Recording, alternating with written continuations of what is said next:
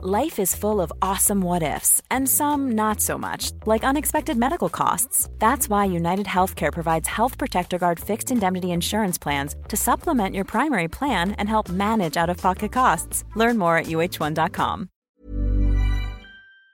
Hi, I'm Andy Levy, former Fox News and CNN HLN guy and current cable news conscientious objector. I'm a former libertarian who now sits comfortably on the left. Hi, I'm Danielle Moody, former educator and recovering lobbyist. But today, I'm an unapologetic woke commentator on America's threats to democracy. And I'm producer Jesse Cannon, and I'm here to make sure things don't go too far off the rails. We're here to have fun, smart conversations with some of the most knowledgeable and entertaining people in politics, media, and beyond. Our goal is to try and make sense of our current crazy world, our new abnormal, and hopefully even make you laugh through the tears. What an excellent show we have today. The Nation columnist and Pulitzer Prize-winning journalist Spencer Ackerman tells us how he really feels about Section 702 of the Foreign Intelligence Surveillance Act and its implications. Then we talk to Deepa Iyer, author of We Are Builders, who will explain the ecosystem of roles in building a movement and her work with the Building Movement Project. But first, let's have some fun. Welcome to the new abnormal. This is Andy, as you probably figured out. Danielle is not with us today. She is celebrating an extended birthday weekend, and she has taken the day off, and good for her, I say. Here to fill in and to get us through, and to more importantly, get me through this episode, is our good friend Mara Quint. She does campaign and comms for Americans for Tax Fairness. She is a very funny comedy writer whose work can be seen at places like McSweeney's and The Onion. And I'm told also that she is very important for reasons. It's so good you said that. Yes, I was pretty much told I had to as part of the conditions for you coming on. So welcome, Mara, and thank you for being here. Thank you very much for having me on. Although when you did ask me to come on, I kind of thought I was filling in for you, and I was very excited because I was like, oh, I get to do something with Danielle. She's amazing. And then I showed up, and now I guess I'll get through it, gritted teeth. No, I understand. And I was very careful to not make it clear that you were filling in for Danielle for that very reason. Because I'm not stupid. You duped me. I'm not stupid. You duped me. Yeah, I did. And I'm proud of it. It's called being a professional. Speaking of being professionals, Tim Scott, who by all accounts is a member of Congress from South Carolina. I have heard that said. Rumor has it, has dropped out of the presidential race for 2024. Please hold your applause. He made this announcement on Fox News Sunday night. And to explain why I said, speaking of being a professional, before I segged into this, he apparently didn't inform his staff that he was dropping out. And a bunch of them were in Iowa working away, and they heard the news on their TVs. And not a big fan of that. Mara, when someone drops out of a presidential race, the first thing we usually hear is, well, who's going to get their votes? Who are their votes going to, et cetera? Who is going to get his vote? Yeah, I was going to say, I don't know who Tim Scott's mom is going to vote for now. It's going to be really difficult for her. But I think that probably most voters are going to be just fine. However, I do think that his staffers probably have a lawsuit on their hands, because that is a cruel and unusual thing to be sent to Iowa and then told, like, all right, now it's over. I mean, like, you could be told that when you're home and happy, but now you're stuck in Iowa? That's very, very unfortunate. Here on the Daily Beast podcast, The New Abnormal, we don't take shots at different states of the union, all of which are special in all ways. And we believe that all states matter. Iowa, it's first in the nation, Mara. For what exactly? I don't know. Mm-hmm. Okay. They do have, and I have been to Iowa a couple of times, and everyone in Iowa has told me the same thing, because I'm always like, all right, what should I do? I'm here. And they tell me the same thing, and that is, go get breakfast pizza at the gas station. And they're very proud of it. So, and honestly, I'm not going to sit here and pretend that I am better than thinking that is actually a fantastic thing to do. Did you get breakfast pizza at a gas station? I haven't done it yet. Oh my God. I didn't have a car to get to the gas station. Okay, fair enough. That's the problem. Fair enough. Okay. Otherwise, I would have been all over it. But I found out that it was not incredibly easy to get an Uber driver in Iowa when I was there. Okay. Because otherwise, it would have been no problem. I did get the one time I did get an Uber driver. It was probably the best Uber ride I've ever had. And it was absolutely in Iowa. And it was like, I think because, I don't know, I traveled to too many like kind of big cities, and the Uber drivers are all like, they have like Teslas and stuff where you're just kind of like, I'm uncomfortable. I don't know how this door handle works. And something about it feels like wrong. But like in Iowa, it was like, this dude bought this car in 1981 and he'd never, ever vacuumed it a day. Like, it was preserved with all of the relics of 1981. And that made me feel very at home. And he was in no way acting like, I'm your driver and I'm taking you somewhere. He was acting like, I'm your cousin's friend. He told me to come get you. Like, and I don't know why he had a New York accent, but nonetheless, like, it was just a very, like, the idea that I was paying him for this was ridiculous. But it was perfect because I was asking him to drive me to the liquor store, which was fully where probably the only route he knew, actually. Right. So it was great. I love Iowa, is the point. I think what we're trying to say is you can tell that it's sort of obvious why Tim Scott dropped out, because we started talking about him and we're now talking about, within like 90 seconds, we're pivoting to Uber drivers taking us to liquor stores. So I think we're actually proving a point here. Before we move on from Tim Scott, I do want to point to one thing, because this annoyed me. The New York Times headline for him dropping out included the phrase, "His sunny message failed to resonate."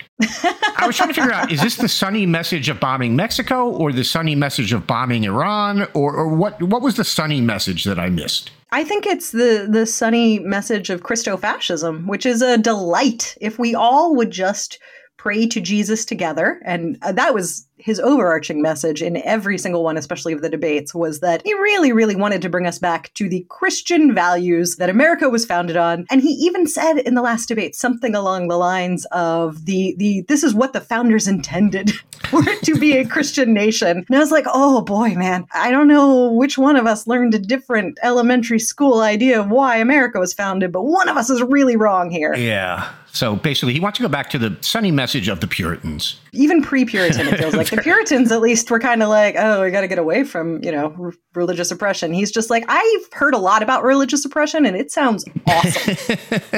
All right. I guess we should move on from Tim Scott. Now, I do want to point out, though, that when you make jokes about his girlfriend won't see them, but real people will. So please keep that in mind. Let's pivot to something slightly more serious, and that is, of course, Donald Trump, the former and hopefully not to be again president of America. That was incredible grammar, Andy. Really hope my English teacher mom did not hear that. Here's what Trump had to say in a Veterans Day speech in New Hampshire. He said, quote, "We pledge to you that we will root out the communists, Marxists, fascists, and the radical left thugs that live like vermin within the confines of our country that lie and steal and cheat on elections. They'll do anything, whether legally or illegally, to destroy America and to destroy the American dream." This was, of course, immediately and correctly compared by historians to the rhetoric of noted freedom lovers like Adolf Hitler and Benito Mussolini. And yeah, pretty much anyone with a functional brain stem, I think, can easily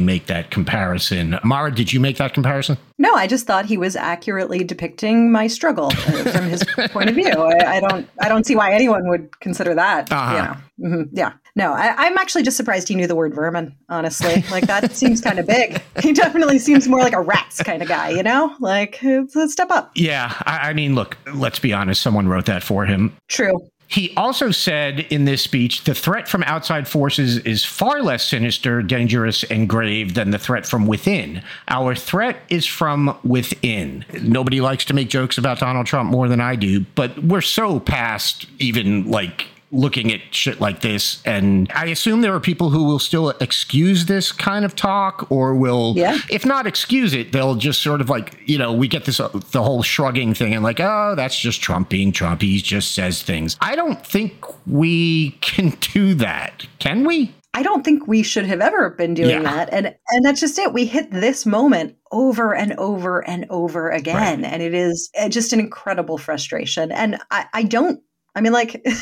probably the only true thing that this man has ever said was that he could shoot someone on Fifth Avenue. I don't think there's anything he could do or say that would rock any support from him, which is frightening as hell. And I think he could give, you could argue that this is just an Adolf Hitler speech, but I think he could just give full transcript, full stand there. He could do the Heil Hitler. He could do the whole thing. I don't know who would be oh, too far. I don't think there's a too far for his supporters. I think it's fair to say that his rhetoric has gotten worse as time has gone on. Like, the stuff he said then was bad enough, and we didn't need a worse version of that. But we've got that now. Like, the stuff he says now is not the same stuff that he was saying in the 2016 election. Even, I don't even know if it was the same stuff he was saying in the 2020 election. I think most of this seems to have started after he lost, whether he's embraced QAnon more, or maybe he's just come to the realization that, like you said, like there's no line for his supporters. I'm not here to stand for Joe Biden. And if you don't like Joe Biden, that's a perfectly reasonable position to have. The people who can't see the difference between Donald Trump and Joe Biden, I'm a little worried about them and their life. But the hope is that rhetoric like this, and my guess is that by March, this rhetoric will seem tame. Maybe this kind of stuff does make the squishy people kind of see that, oh, maybe I shouldn't vote for this guy. I mean, I think so much of it is where people are getting their information from. And that is so intensely splintered at this point. And I also do not think that there is a too far for the right media infrastructure that is propping him up and supports him. Rama McDaniel, who said that it wouldn't matter if he was convicted of a crime, if he was the nominee, they would still support him. And so in general, like I think the whole right-wing infrastructure is just ready to push out whatever he says and to back it up. And so if that's how you're taking in your media, you're just hearing like, okay, yeah, no, I mean, it's true. There are a lot of terrible people and they're doing awful things. I saw it like a week ago, whatever the last election was, a week or two. I don't even know. I'm lost in time. I live in Pennsylvania and I was volunteering at the polls, which I always do. And like the things that the people were coming up and saying were so detached from any sort of reality. We had a school board race and they were literally, there was someone who asked about the litter boxes in our schools. Oh boy. Right. Like this is nothing to do with our schools whatsoever. They're not getting that from any sort of local information. That's not even been like a thing that's gone around this area. They're getting that from these, extremist right-wing places, and they're willing to hear it all as truth and fact. And that's terrifying. Yeah, no, it's scary as hell. I mean, the litter box thing won't die. It has been... I even hesitate to use the word debunk. Like, at a certain point, we are elevating these things by saying, no, that's been disproven and that's been debunked, instead of just saying, no, somebody fucking made that up. Yeah, and you're a fucking idiot. Yeah, exactly. But look, the litter box thing has been, like, serious people looked into it and were like, no, this never happened. Like, there has not been a school that this happened in anywhere, let alone in, like you said, in Pennsylvania, where you are. But you're right. We live in this, I don't even know if bifurcated is the right word at this point, but so many people only get their news from the conservative media sphere, whether it's Fox News or Newsmax or whatever online sources, the Daily Wire or wherever they're going. The amount of things they know that just aren't true is astounding. Mm-hmm, absolutely. And so like when I think about, who is squishy, I mean, I don't really know too many people who exist in that like imagined squishy sphere. I know people who believe strongly in sort of very specific policies that they're going to support no matter what. And if that's on the right, they do not give a shit about anything else. And if they do, they become the best you can hope for is a non-voter. Like that's the best you can hope for is they just decide, nah, fuck it. I don't want to deal. But I don't see many people going, gosh, I don't know. I mean, he makes some good points, but also he's a Nazi. Oh, it's a toughie. I'm going to have to think on it. I feel like there are people like that. Maybe not. I don't know. But I feel like there are people who are like, well, I don't like a lot of the things he says, but, he's just talking. And the actual policies I really like. No, I do think there are a lot of people exactly like you just described. I think there are lots of people who say, I wish he'd just shut up. But yeah, I mean, I like what he wants to do. I wish he'd shut up because he says stupid shit. But that's like a wave. They don't care. Right. Because fundamentally they support the ultimate goal, which is terrible, terrible things. Yeah, I want to talk about this for a sec. Stephen Chung, who's a Trump campaign spokesman, he told the Washington Post, I guess the Washington Post brought up the notion that this kind of speech might be a little fascist, and that there were people, that historians, etc., that were pointing out the way it matched the rhetoric of your Mussolinis and your Hitlers. And Stephen Chung told the Post, quote, "Those who try to make that ridiculous assertion are clearly snowflakes grasping for anything because they are suffering from Trump derangement syndrome, and their entire existence will be crushed when President Trump returns to the White House." Now, this to me, because I saw this all over Twitter and Blue Sky and whatever, with people making the point that, well, what he's saying is as fascist as what Trump said. And I thought, yeah, he's trolling. To me, this is obvious trolling, and I'm not excusing it by saying that because I don't think we need a spokesperson for a presidential campaign to be an edgelord. I sort of was happier when, those people were not edgelords. Am I wrong here? It's way too on the nose for this to be anything but trolling. I guess the question is what is trolling anymore, right? What does trolling mean? It means not fully believing what you're saying, but saying it to get a rise out of someone, because that's all they do all the time. You could argue the entire Republican establishment is trolling, right? None of them fucking believe any of this shit. They're just trying to piss people off and, then control who they're pissing off and in what way the pissed off people use that rage. So sure, in that way, yeah, he's trolling. They're all fucking trolling. Okay. I also want to point out that in this quote, he said that their entire existence will be crushed. The Washington Post reports that Chung later clarified that he meant to say their sad, miserable existence, not their entire existence. So again, this is just I'm not excusing it. And I'm just saying yes, this guy clearly is saying something that he knows is fascistic in response to accusations of being fascistic. There's no way he's not aware of that. I think that's my point. But I think, if we want to loop it back around, yes, he's saying something knowingly fascistic to the accusation of being fascistic because he's fascistic. Because fundamentally, that is absolutely what they really do believe, but they're going to pretend they don't, and they're going to pretend they don't by being over the top about, it's this ridiculous snake eating its tail situation. I completely agree with you. I guess my only point is I don't think you need to point out to Stephen Chung that what he said was fascistic because he did it on purpose. That's what I mean by trolling here. Yeah, he did it on purpose, and he also is getting, a ton of backslaps for doing it. Absolutely. It's very much oh, look at you. That's right. They're going to be real pissed about this, and you won because you pissed them off in some way, and they're upset. Yeah. So and he gets to walk away being that's right. I'm a tough guy, or whatever the hell they think they are in their little scared world. Oh yeah, he full on owned the libs. Yeah, exactly. And speaking of owning the libs, Trump's allies have, according to a new report in Axios, they've got a new plan for what's going to happen if he gets a second term. The report from Axios, which came out on Monday, was headlined, Trump allies pre-screen loyalists for unprecedented power grab. I'll read you the opening graph of the Axios piece, and here's what it says. Former President Trump's allies are pre-screening the ideologies of thousands of potential foot soldiers as part of an unprecedented operation to centralize and expand his power at every level of the U.S. government if he wins in 2024. Axios says this is according to officials involved in the effort. So what does this mean? This is all part of Project 2025, which we've talked about a lot on this show. That's the Heritage Foundation program that's been signed on to by over 80 right-wing groups like Turning Point USA and Moms for Liberty, and basically seeks to remake the federal government in Trump's image. In this particular case, Trumpists are using an AI program developed by Oracle. I guess the fact that Larry Ellison, the co-founder of Oracle, dumped $20 million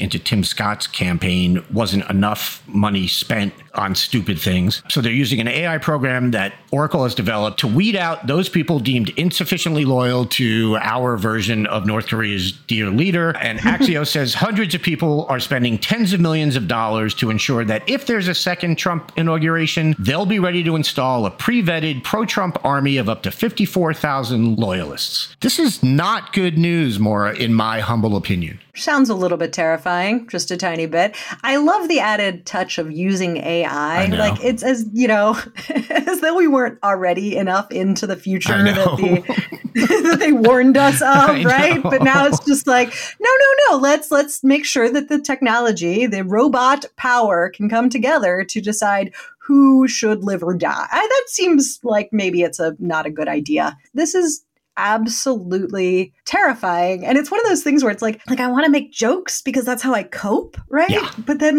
there's this little part of me that's just they're just going to play that audio when you're in the camps. And they're going to be like, and you were listening about it.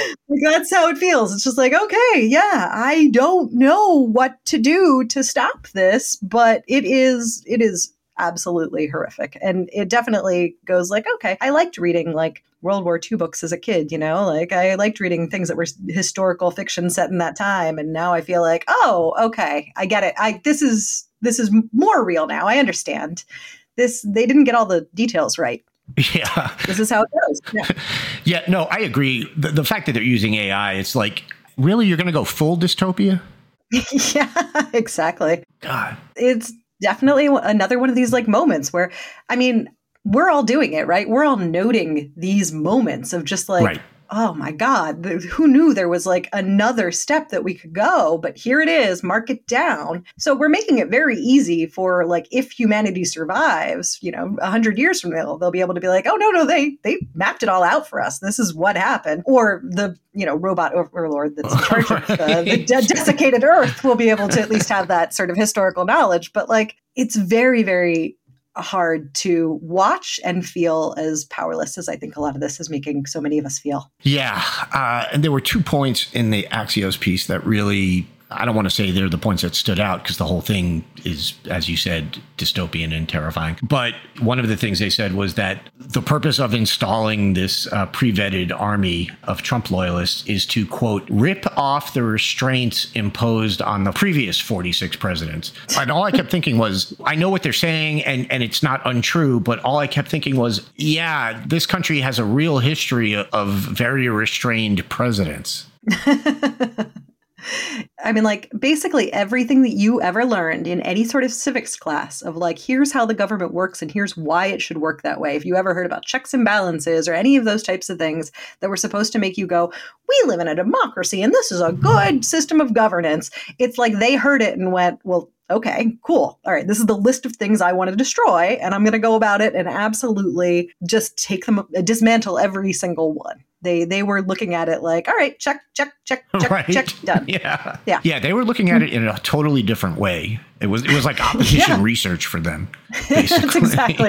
That's exactly right. And then the scariest part of this piece, and which I should point out is written by, I guess, Jim Vandehei and Mike Allen. They point out that all of this Project 2025, this plan to pre-screen loyalists, none of this is being done by people like Rudy Giuliani. It's being done by people whose brains haven't been eaten away by bad hair dye. It's being done by people at Heritage and places like that, people who are not stupid. That is terrifying because I think one of the few things that legitimately saved us from a second Trump term was the sheer sort of incompetence and, in many cases, raw stupidity of so many of the people around Trump. That is absolutely true. And this is the only saving grace of a sort. Smart people exist. They do. But there are fewer of them, I think, than we think exist in the world. Like, I do think that we've all kind of had this notion of this sort of intellectual group of people who have the ability to really do amazing things and wreak plans, whether they be good or bad. But my experience as an adult working with all sorts of institutions and individuals is that the amount of people who are actually capable of executing anything, very slight. So, I don't know, even if it's going to the supposedly smart people, it's not a lot to be able to be like, well, maybe they'll also be dumb. But I hope so.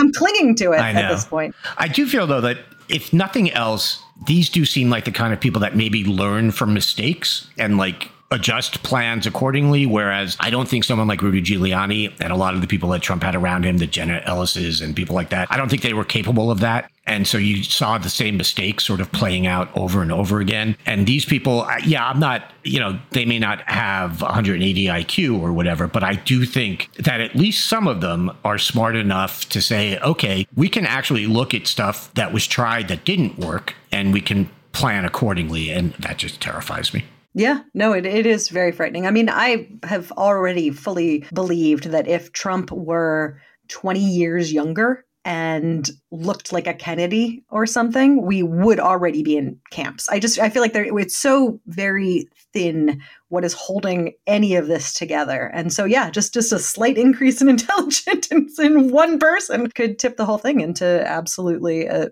disturbing future, which we are hurtling towards. This is such a happy podcast. I'm so happy to be here. You know what? We are here, Mara, as I like to say, because this is the new abnormal. It is. I feel like that's the title.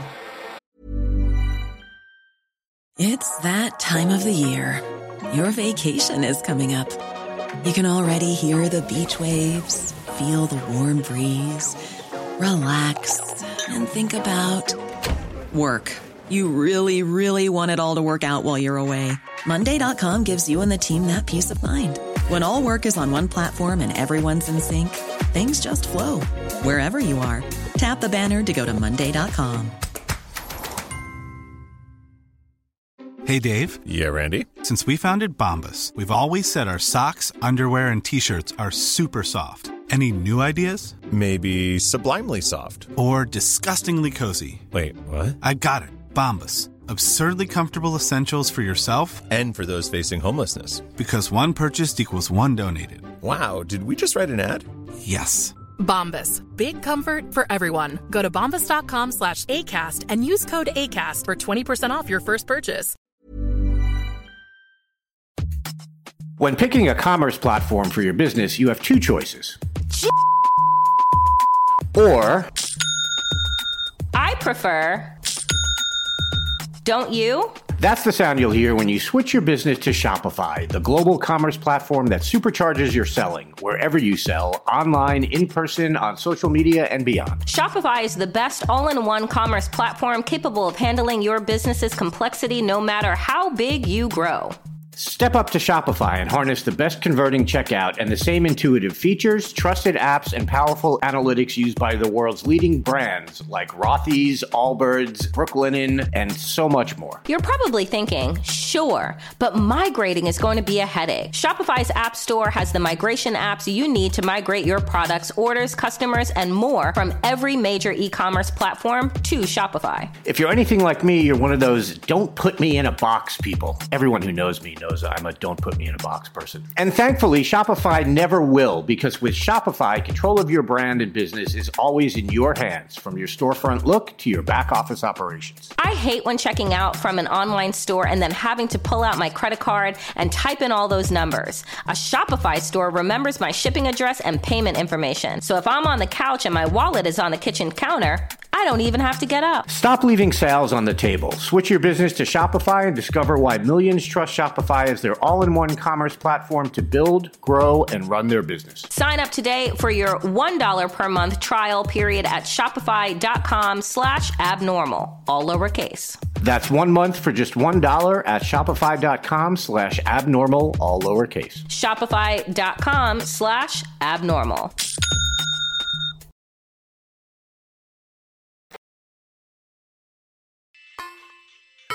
Section 702 of the Foreign Intelligence Surveillance Act was established in 2008, and the government calls it a crucial tool in collecting intelligence from hostile foreign adversaries. But folks like Senator Ron Wyden, the ACLU, the Electronic Frontier Foundation, and many others have been strong opponents of its existence and use, saying that, among other things, it gives way too much warrantless collection power to the government, a power that is often abused and used to go after Americans for doing things like protesting. Section 702 expires at the end of the year unless Congress renews it, and now some of its staunchest opponents have decided that they would rather reform it than let it die. Here to tell us why he thinks this is ultimately a bad idea is columnist for The Nation, writer of the Great Forever Wars newsletter on Ghost, and at least in my mind, friend of the pod, Pulitzer Prize-winning journalist Spencer Ackerman. Spencer, thanks for being here. We're friends, Andy. Okay, I just, I don't like to assume. I appreciate that. Before we get to what's going on now, explain why folks like you, the ACLU, the EFF, Senator Wyden, etc., think 702 is so bad. Are you saying that this isn't only used to look at communications from swarthy foreign terrorists who want to destroy America? It is used to look at your communications, Andy, provided that you are making some form of international digital communication happen. What 702 is a reference not to the powers of 702, but to the legal justification regime around it. So you'll recall that among the things that Edward Snowden disclosed in 2013 was that the government had, through the NSA, a program that had piggybacked in some way upon the servers of the major internet communications platforms, including social media platforms like Facebook, but also Google, Apple, the major tech giants. That was called PRISM. And what PRISM enabled the government to do was collect international communications, including some that it would later concede were purely domestic communication, as they sat on the servers of the companies that hosted them. There is also a separate effort within 702 known as Upstream, by which the NSA collects that data as it transits the internet and even performs what might be considered man-in-the-middle attacks on the servers of those companies in order to extract the information that it's seeking. This is done wholesale. It is not done tied to specific targets. It is not done accordingly through a warrant process. The procedures by which these operations occur are approved twice yearly by a secret panel of federal judges known as the FISA Court for Foreign Intelligence Surveillance Act, and certified by the Director of National Intelligence and the Attorney General. One thing that we have learned consistent over the 15 years that 702 has been in existence is that those procedures by which this collection occurs are not forthrightly and truthfully representative of the way this collection operates. We have seen that through numerous Foreign Intelligence Surveillance Court declassifications over the years. And what in fact happens is overcollection, and particularly what we are very concerned about as over-analysis. In other words, the FBI does not need a warrant to go, or the NSA for that matter, but the FBI in its law enforcement function capability does not need any kind of warrant to search through that database for information concerning Americans. Social security numbers have been searched for. We've learned in recent years that members of Congress have been warrantly surveilled using 702, as well as we learned earlier this year, in 2002, communications of Black Lives Matter protesters were spied upon using this power. This is supposed to be, as was described in 2008, a counterterrorism authority. It has since, because of its immense value to the U.S. security apparatus, morphed into a general catch-all enterprise that, whatever the justification is, senior intelligence officials describe as one of the most important tools that they have. It was described as a crucial tool against Russia, a crucial tool against China, a crucial tool for cybersecurity. But in fact, over the past 15 years, what we've in fact learned is that 702, by design, operates as a carve-out for the rules that are known as FISA, in effect since 1978, to protect Americans' communications from being warrantlessly intercepted by U.S. intelligence without suspicion of being connected to an agent of a foreign power, which is to say espionage. That's 702 distilled really simply. Okay, explain where we are now. 702, which you, in a piece at The Nation earlier this year, you described it as among the enduring abuses of the war on terror. It's set to expire at the end of this year unless it's renewed by Congress, which it has been twice. We've been down this path 2 times before. Senator Wyden, who voted against 702 originally, against its renewal both times, now thinks it would be better not to just let it expire, but to reform it. Why? Wyden and others who have been part of the coalition resisting U.S. surveillance abuses generally, and Section 702 specifically, believe that the political climate around Section 702, particularly in a kind of post-Trump enduring congressional MAGA era, is so hostile, and the likelihood of its straight up and down renewal sufficiently remote that the coalition can extract almost every surveillance reform priority that it's had over the last several years through allowing 702 to persist, transform, and be leverage. In your Forever Wars piece about this, you say that the reforms that are being proposed by Wyden, and as you say, backed by a pretty broad coalition of these privacy-minded groups, such as the ACLU and many others, that these reforms are excellent. Walk us through how they want to reform 702. It's very easy for this discussion to bog down in specifics for surveillance nerds like myself. So let me kind of answer that question by speaking to the sort of general principle that these groups are trying to reapply. Fundamentally, the problem with surveillance law is that it's always going to lag behind surveillance innovations, the pace of technology, as it develops, as it becomes increasingly symbiotic with 21st century capitalism, which is to say, as all of us through typical economic activity generate a tremendous amount of digital signals that can then be intercepted, collected, sifted, and used against you, particularly when those occur internationally. What Wyden and the coalition are proposing is something that will cut off those outpacings of surveillance law at a pass. They talk about how tools, including emerging AI clients and digital assistants, think Siri, think Alexa, think the things that are increasingly part of your kitchen appliances and your bathroom appliances that are increasingly built in. All of those emerging technologies would be put under this broad surveillance restriction framework, which is to say, you increasingly need individual suspicion to sift through the collected data, to use that data and disclose the use of that data in a court of law should it come to it, especially to ensure that once that over-collected data, which is to say data that has nothing to do with people for whom the government possesses reasonable articulable suspicion of being, agents of a foreign power, conducting espionage and so forth, are purged within a reasonable amount of time before they are used against American citizens. There are also, for emergency cases, carve-outs of a particular period of time. But in general, it gets surveillance law off a back foot of racing to keep up with technological developments and puts those technological developments under this broader architecture of when to collect, what to protect around analysis, and removal of data within a reasonable time once it is found to be not applicable under those principles. Okay, so given that these reforms, which again, you yourself say are excellent, I have three questions. One, what's your beef? Two, what's your problem, man? And three, what is the very Star Wars sounding Executive Order 12333? Yeah, so my extreme hesitation about all of this does not come from any question that Wyden and the people pushing these reforms are doing anything but really far-sighted, long-view surveillance reform that I would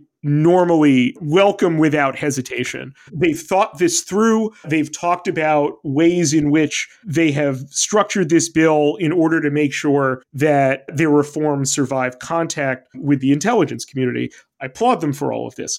My problem is kind of twofold. First, this is a unique opportunity to finally let 702 die and to save it from the jaws of death, I worry, is going to come at the expense of all of the great reforms that the Civil Liberties Coalition is trying to put upon it. Why do I say that? I say that because from the declassification record that we have over the lifespan of 702, we have a very clear story.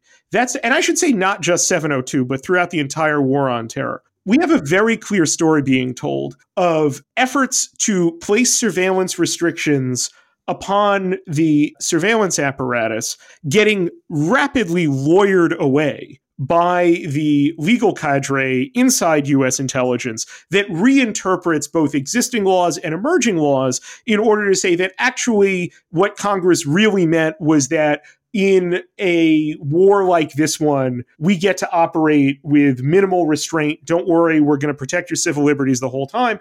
And fundamentally, those reforms, whether they come rarely through Congress, more often through the edict of a judge on this secret court known as the FISA court, they get whittled away. They get rendered toothless. They get ultimately into a position where they don't work as either intended or desired.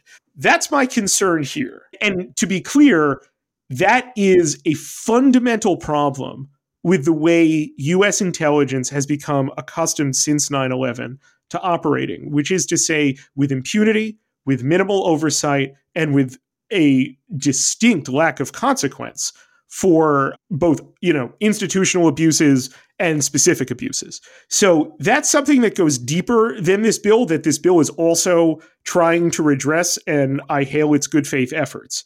Then the second problem kicks in.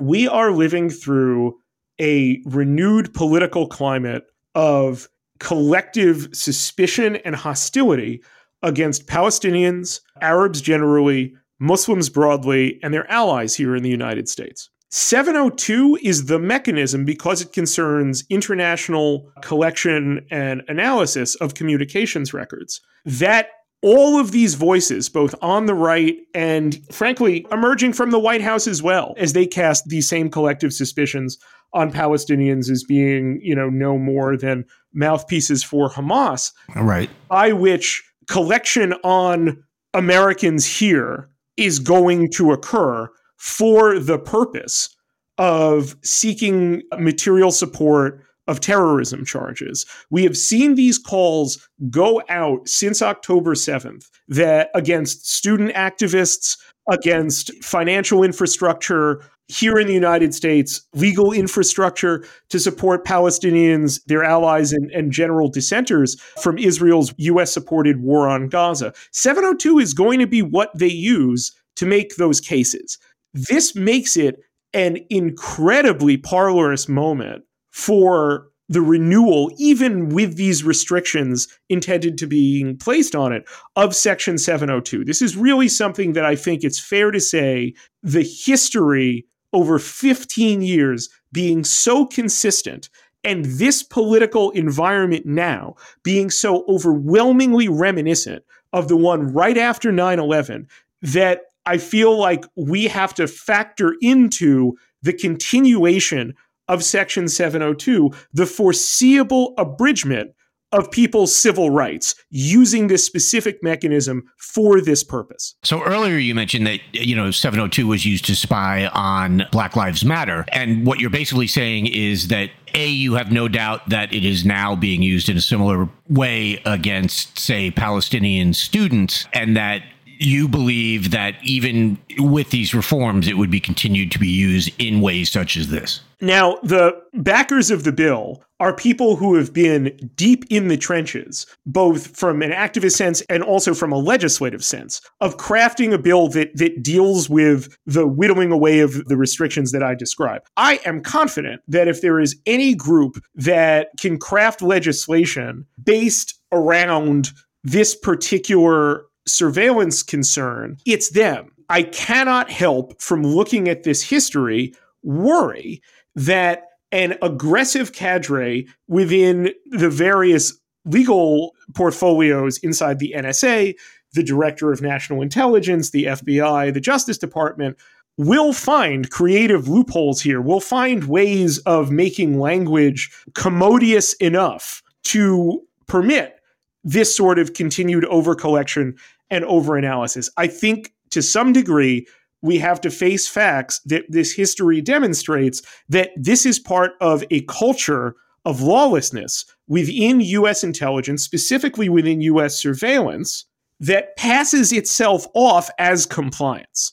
That is no fault of this bill. That is the reality of the circumstance that I think 15 years of history requires us to recognize. Basically, what you're saying is no matter how well or even perfectly crafted these reforms are, there are forces that will find ways around them. And will have opportunities to, even if they're not able to come up, with sufficient creativity, those within 702, because they have another option. So in 1981, Ronald Reagan put out an executive order known as 12333. 12333 has an extensive surveillance component that we still know very little about, but we know it involves mass surveillance, including on Americans. What the people in the surveillance reform community say when I come to them with my concerns about this bill is that if we let 702 die, they'll just put all of this stuff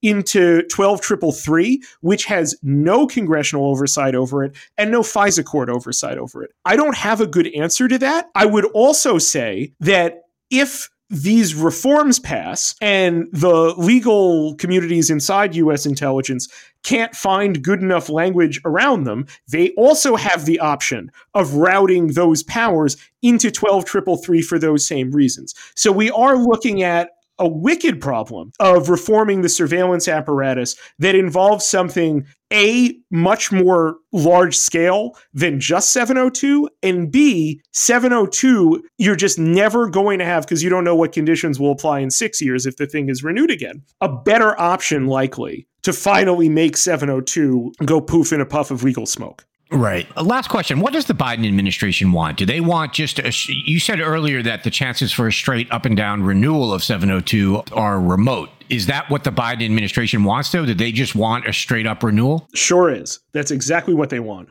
They want no restrictions on this thing at all. They are backing U.S. intelligence to the hilt on this. The FBI is already using the scary prospect of Hamas supporters possibly planning something violent in the United States as an excuse for renewing 702. It came out the day after my piece ran that that's the play that they're going to try in the Senate, to attach 702 renewal to some bill that's, a must pass before the expiration happens in December. I don't know if the House is going to pass that. So it may ultimately be that the White House, and this is certainly what the Civil Liberties Coalition wants, will have not really a viable option except to go through the Bill of Wyden and his comrades. Wow. So there's no daylight between a Democratic administration and a Republican administration as far as how they stand on 702. It's just more of it for as long as America exists, basically. I have to say that, one of the reasons that a straight, renewal is imperiled is because of MAGA Republicans who have told themselves this story whereby, Trump and January 6ers are persecuted by Section 702, but not the people who are actually persecuted by Section 702. And that's created a political dynamic where they are more in line with surveillance reform than a Democratic White House is. What a world we live in. Spencer, thank you so much for being here and explaining all of this. It's fascinating as always. And everyone go read Forever Wars on the Ghost platform. It's just an indispensable tool for understanding the world around us. Spencer, thanks again. Thank you, Andy. Folks, I am very happy to welcome to the new abnormal for the very first time and hopefully not the last time. Her title on social media says Weaver and Storyteller. Deepa Iyer is at the Building Movement Project, is the author of the book We Are Builders, is the author of another book, Social Change Now. And how Deepa caught my eye was via Instagram, where I saw this entire map ecosystem of what our roles are in building movements, in building community, when so many of us at this time are feeling helpless and in a lot of ways hopeless. And Deepa, when I saw the map, I said, who did this? I said, who did this and where is this? Because I had a series of accounts that I follow, friends that I have that were all posting it. And that is how I was led back down the follow wormhole to your page. I want you to be able to give folks a 50,000 foot view into the Building Movement Project and your work. Yes, Danielle, thank you so much for having me. It's really wonderful to be in conversation with you. I work at a national nonprofit organization that supports movements and nonprofits do social change work more effectively and sustainably. And one of the resources that I created is the social change ecosystem framework, which, as you say, is a map, a visual map. But what it does is it invites us to think about what our values are and what roles we can play, both in moments of crisis and beyond, in order to be of service to our ecosystems, to our movements, to our neighborhoods, our campuses, our communities. And so that's what this framework is. And I think, as you say, it often resonates when there is a crisis because people are feeling overwhelmed. They're unsure about how to act. They don't know what to say. They don't know where to start. And so this framework is often a point of entry for both individuals and organizations. So let's talk about the different roles. I don't know if you call them roles, if you call them titles, but I would really like for us to be able to kind of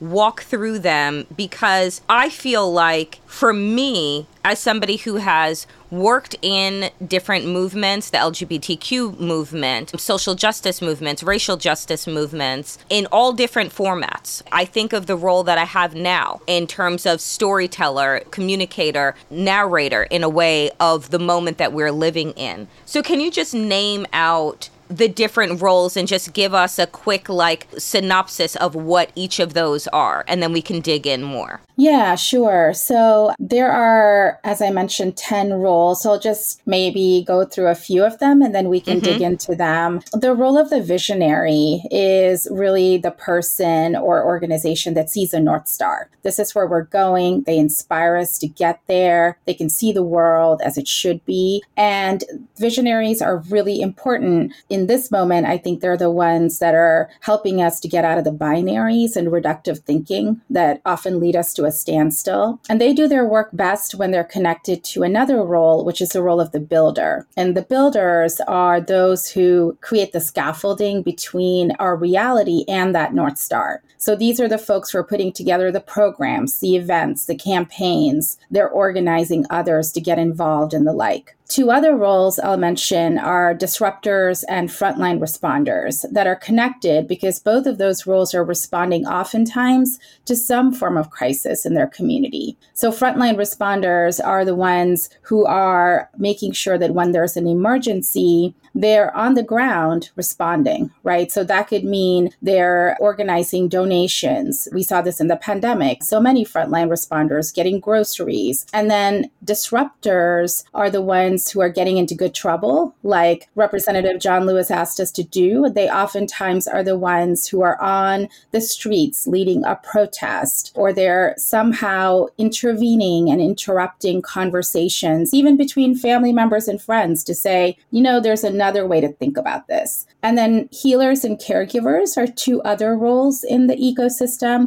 They both are really focused on creating communities of joy and care and support. So caregivers often are rendered invisible many times, but they're so important in our ecosystem. They could be the ones who are making sure that the frontline responders have food and water and nourishment as they go out on the streets. Or the healers are the ones who are thinking about how do we actually process trauma in our communities? What are ways of restorative justice or healing circles that we need to put into place? So I'll pause there, but that's how these roles act in service to shared values, but also how they actually complement each other as well. I'm curious as to how that kind of ecosystem and this layered approach that is centered around, like you said, shared values, shared goals came about. Because I feel that in a lot of ways, we've seen this, and maybe not named in the same way, but we understood what people were doing, let's say during the civil rights era, that you did have these spokespeople, you did have the people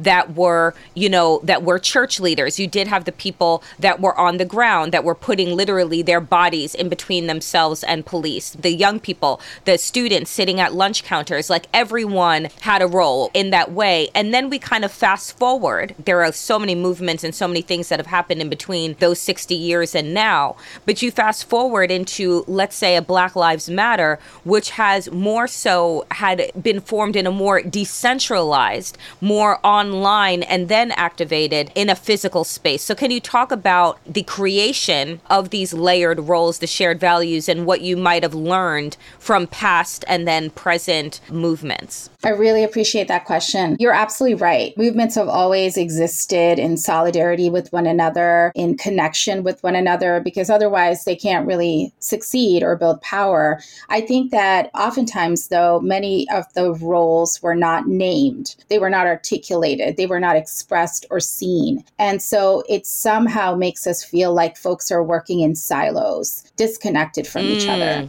Mm-hmm. Right. And so I think thinking about it as an ecosystem tells a different story, the reality of the story, really, that folks were all working together in concert at times, but they were taking on different roles in order to serve the same purpose, but just finding different roles. And when they worked together, when they were not in silos, when they connected with each other, they advanced their goals a lot faster, a lot more effectively, and they could actually see some structural change. Because that's really what this framework is for. It's not just like, oh, I'm a weaver. It's about, well, are you weaving in order to create structural change or to bring about justice or to bring about an equitable situation in your school or in your community? And I've used this framework actually with my son, who's like 13 years old, but I use this for him to even learn about the civil rights movement. And so he would map out like the different figures we would read about so that he could see that this was a large ecosystem. It included the student disruptors at the sit-ins in Jackson, Mississippi, right? It included visionaries like Martin Luther King Jr. It included even healers that we may not even know about or caregivers. It helps us understand that in every movement,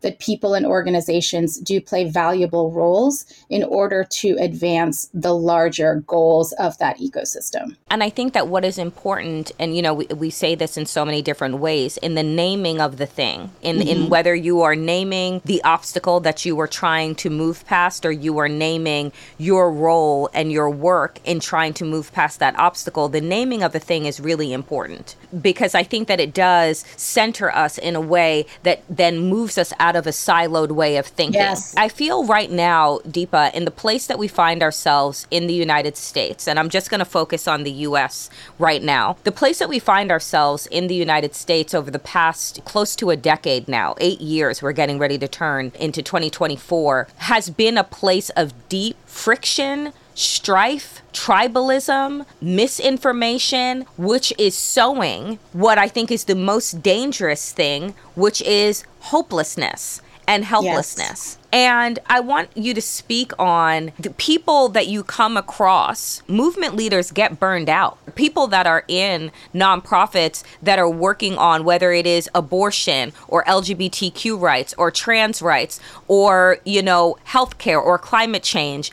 They are working on an issue normally that is also personally affecting them. So there's no arm's length between the work that they're doing and the life that they're living. And then for those people that are even outside of that are trying to figure out, well, what do I do? Everything just feels so bad. Mm-hmm. Everything is just awful. What do you offer to both those people, the ones that are in it and can get burnt out because this is what their actual labor is day in, day out, and then those that are on the outside but feel like they are so helpless, which seeds the ground for hopelessness, which seeds the ground for non-action because I'm just one person. So for the first group of folks that you talked about, and this is so real, we see nonprofit and movement leaders not just burning out, but having disastrous health consequences, moving through so many personal issues because this work is hard and it's not resourced well. And it is almost always in a cycle of crisis.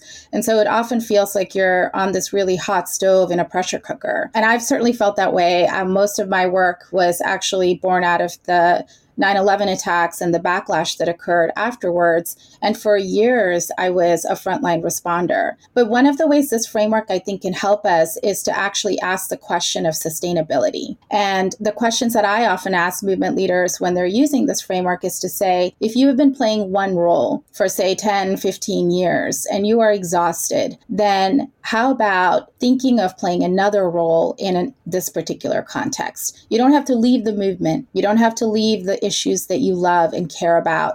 And as you say, your labor and your work and yourself are intertwined, right? So oftentimes when we feel exhausted, we feel like we just have to quit and move on. But this framework offers us an opportunity to do a reset. So even for myself, I've tried really hard to move out of the frontline responder role and instead say be a guide where I support other frontline responders, or to be a storyteller, to say this is what happened in the first 15 years after 9/11 and the war on terror, and how is that different or the same today, right, in this moment. So those are ways in which we still stay in the ecosystem, but we have a little bit more strength and vitality and energy because we're playing a different role. And then for those folks who are overwhelmed, who are on the seesaw of like numbness and outrage, don't know how to step in, I think this framework also allows them a point of entry to think about, what are my lived experiences? What are my skill sets? And how can I use them in order to advance the wider goals of an ecosystem? And that does get to this piece, as you say, on hopelessness. That's real. But I've seen, say, young people actually use this framework to say, I have these skills, I can make things, right? I can create films, I can create graphics. And so in that way,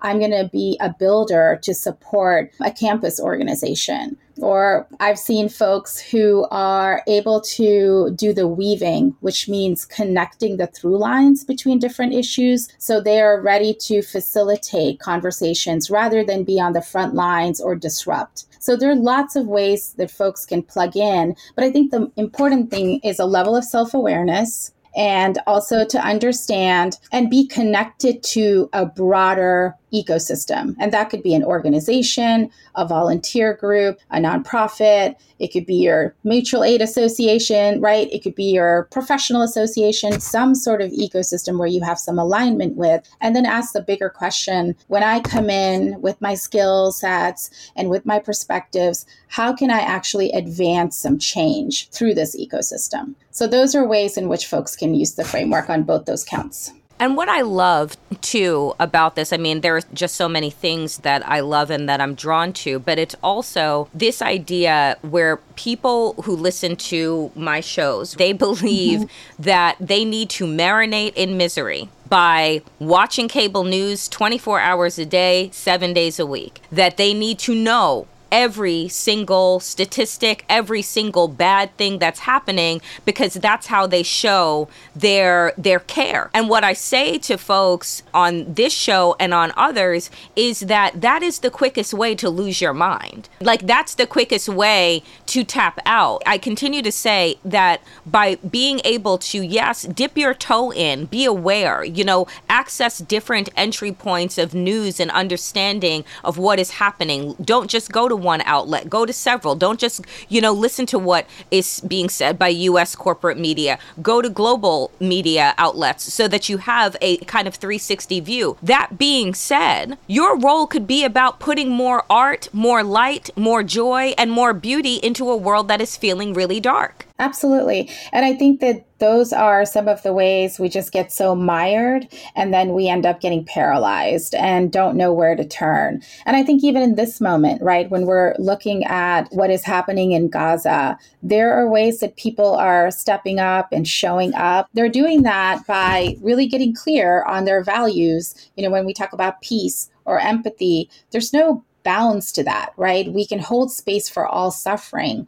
And then we can also recognize that what is happening in Gaza right now, that many scholars have said, is a genocide. And so how do we actually get engaged to stop that? That can feel super overwhelming if you're one person. But if you're connected to an organization or a network, then you can start to say, okay, maybe what I can do is actually provide care as a caregiver to my friends who are Palestinian, Jewish, Arab, Muslim, checking in on them, or even to care for the mosque or synagogue that's in my neighborhood to make sure that they're doing okay right now. Right? Or I could be a disruptor and actually join a march like the National March on Washington that's coming up over the weekend in November, or other marches all around the country to say how I feel and to join a larger movement. Or I could actually be a weaver and make these connections about how war and militarism in all parts of the world ends up actually creating displaced peoples and harming people. And I could write about that or learn about that and talk about that. So there are lots of ways that folks are plugging in right now, especially in right relationship with values of peace and empathy and justice and understanding they're part of this broader network. Because if we watch the news, like you say, or if we're doom scrolling on X, it really does feel like it's too big. But I think that even a small step in right relationship with roles and values can move us forward and make us feel hopeful. I just want to say again, Deepa, that I'm so grateful that I discovered that I was like the explorer that discovered your page and your work, because it has really helped shift how I am speaking about this moment, how I am offering to audience members like where they can tap in and where they are also free to tap out. And so I just deeply appreciate what it is that you are doing, that you are working on, that the organization is working on. And I want to say to folks, the books are We Are the Builders, as well as Social Change Now. And Deepa, tell people where they can find you and learn more about the organization and how to connect. Yeah, so Building Movement Project at buildingmovement.org, and you can find more information about the map and the framework at socialchangemap.com. And hopefully you can follow me on Instagram and X off of Danielle's pages. Amazing. Deepa, thank you so much for the work that you're doing. Thank you so much for making the time for The New Abnormal, and I hope that you'll join us again soon. It was my pleasure. Thank you for all that you're doing, Danielle. Andy Levy. Mara Quinn. Who is your fuck that guy of today? Well, thank you so much for asking. My fuck that guy for today is a guy named Jacob Chansley. You may know him better as the QAnon shaman, which doesn't quite rhyme, but looks like it does, so it's a visual rhyme. Obviously, one of the guys involved in the little hostile takeover of the U.S. Capitol on January 6th. He enjoyed his time in the Capitol so much that apparently he wants to go back there, and he is considering running for Congress from Arizona on the Libertarian ticket. So you would think that my fuck that guy would be him, and you would be mostly right. Okay. But I also want to point out that the chair of the Libertarian National Committee, Angela McArdle, here's what she had to say upon hearing the very exciting to her news that the QAnon shaman wants to run as a libertarian. She said, quote, "It should be no surprise that the infamous QAnon shaman is looking to run for Congress as a libertarian instead of Republican. The GOP has clearly abandoned the people who rallied for Trump and bore the consequences. The Libertarian Party is a home for any and all who have experienced aggression and injustice at the whim of the state, which is every living American." I read that and I thought, I get to say this as a former libertarian. These people are fucking nuts. And they always were. And even when I was a libertarian, I kind of knew that. And most people, like most libertarians, had nothing to do with the Libertarian Party because it was more of a philosophy and the party was always sort of goofy and whatever. But they're not even goofy anymore. Like, I really would love for them to go back to goofy, because all they are now is sort of, it's MAGA on creatine or something. And the idea that this guy who led you call it a riot, call it an insurrection, I don't even care what you call it, that this guy has experienced aggression and injustice at the whim of the state. The guy fucking broke the law on video. There was nothing at the whim of the state about this. And also seems to me he was kind of the one, yes, he experienced aggression as the aggressor. Sure. But I don't think that's what she means. So I'm adding her to my list here, and I'm making Jacob Chansley, who belongs obviously nowhere in Congress, and her, Angela McArdle, I am making them co-fuck that guys for today, Mara. That's wonderful. They both deserve it very much. And I think the second edition was very, very important and clean. Look, I hope they'll be very happy together. They should be in Arizona, which is another place that makes sense. So, Mara, close us out. Who's your fuck that guy? My fuck that guy is Mike Johnson. Have you heard of him? It sounds familiar. It's a very common name, though, so... It is. Isn't that interesting? It's a common name. You don't necessarily remember it. He is apparently, I've heard, the Speaker of the House. But I mean, we don't know who this guy, like nobody knows, like, yes, Mike Johnson, he came from this district, he represented these people, he's a ghost. He doesn't really exist. They picked the most nondescript person with the most nondescript name ever, and they made him Speaker of the House, and I find that kind of terrifying. He's pushing right now his proposal to avoid the shutdown, but it is a laddered proposal, which means that like there's funding that runs out at different times. A clean proposal, it would just be like, we are going to fund everything until this date. This one's like, oh, okay, some of it to here and some of it to we'll do a little bit longer. And the reason, generally speaking, that you get these laddered proposals is because you don't have a strong body of support behind you. So if you have to like scramble and be like, will you support me if I say this part though? Then you end up with these like laddered things. So even his caucus is like, they don't even really like him, which normally when you're a new speaker, you should like, you get this like grace period where they all go like, like, okay, we bought you. We'll use you. Like, it's like gym membership, right? Like, oh, okay. Like I signed up, I'll use it for a month or so before I start going, You get a free training session. Exactly. And you're like, okay, sure. I'm behind it. They're not even like giving that. It's like they like begrudgingly signed up and then went, yeah, I'm not going though. Like it is raining outside and no. Like that's how little support he has. And at the same time, the one thing he did pass was this funding aid, the aid package to Israel. He passed that through his caucus, and he passed it because what he did was attach the supposed pay for to it, where he cuts IRS funding. The IRS funding that was solely designated to going to recoup the taxes that rich tax dodgers have been avoiding. So it doesn't actually raise any money to recoup that. It costs us money to take back that IRS funding. But that's what he attached to it. That was the thing that his party really, really liked. And that's what they were able to pass. So he very like this nondescript, unliked person. The only thing he's been able to do is protect rich people. That's it. That's absolutely it. And I know that they are going to use him as this like ghost vessel to just continue to like absolutely make the wealthy as possible by trying to pass through additional tax cuts, additional, recouping of funds that the rest of us need,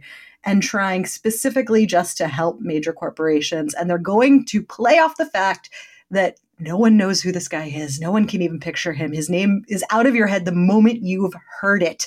And for that reason, I want us to remember that Mike Johnson sucks. He's awful. Fuck that guy. Okay, but who is your fuck that guy? I'm going to come up with one, okay? Just give me a little more time. Okay. I need a name, though. Did you ever mention his name? I don't think so. Did I? The one, the guy that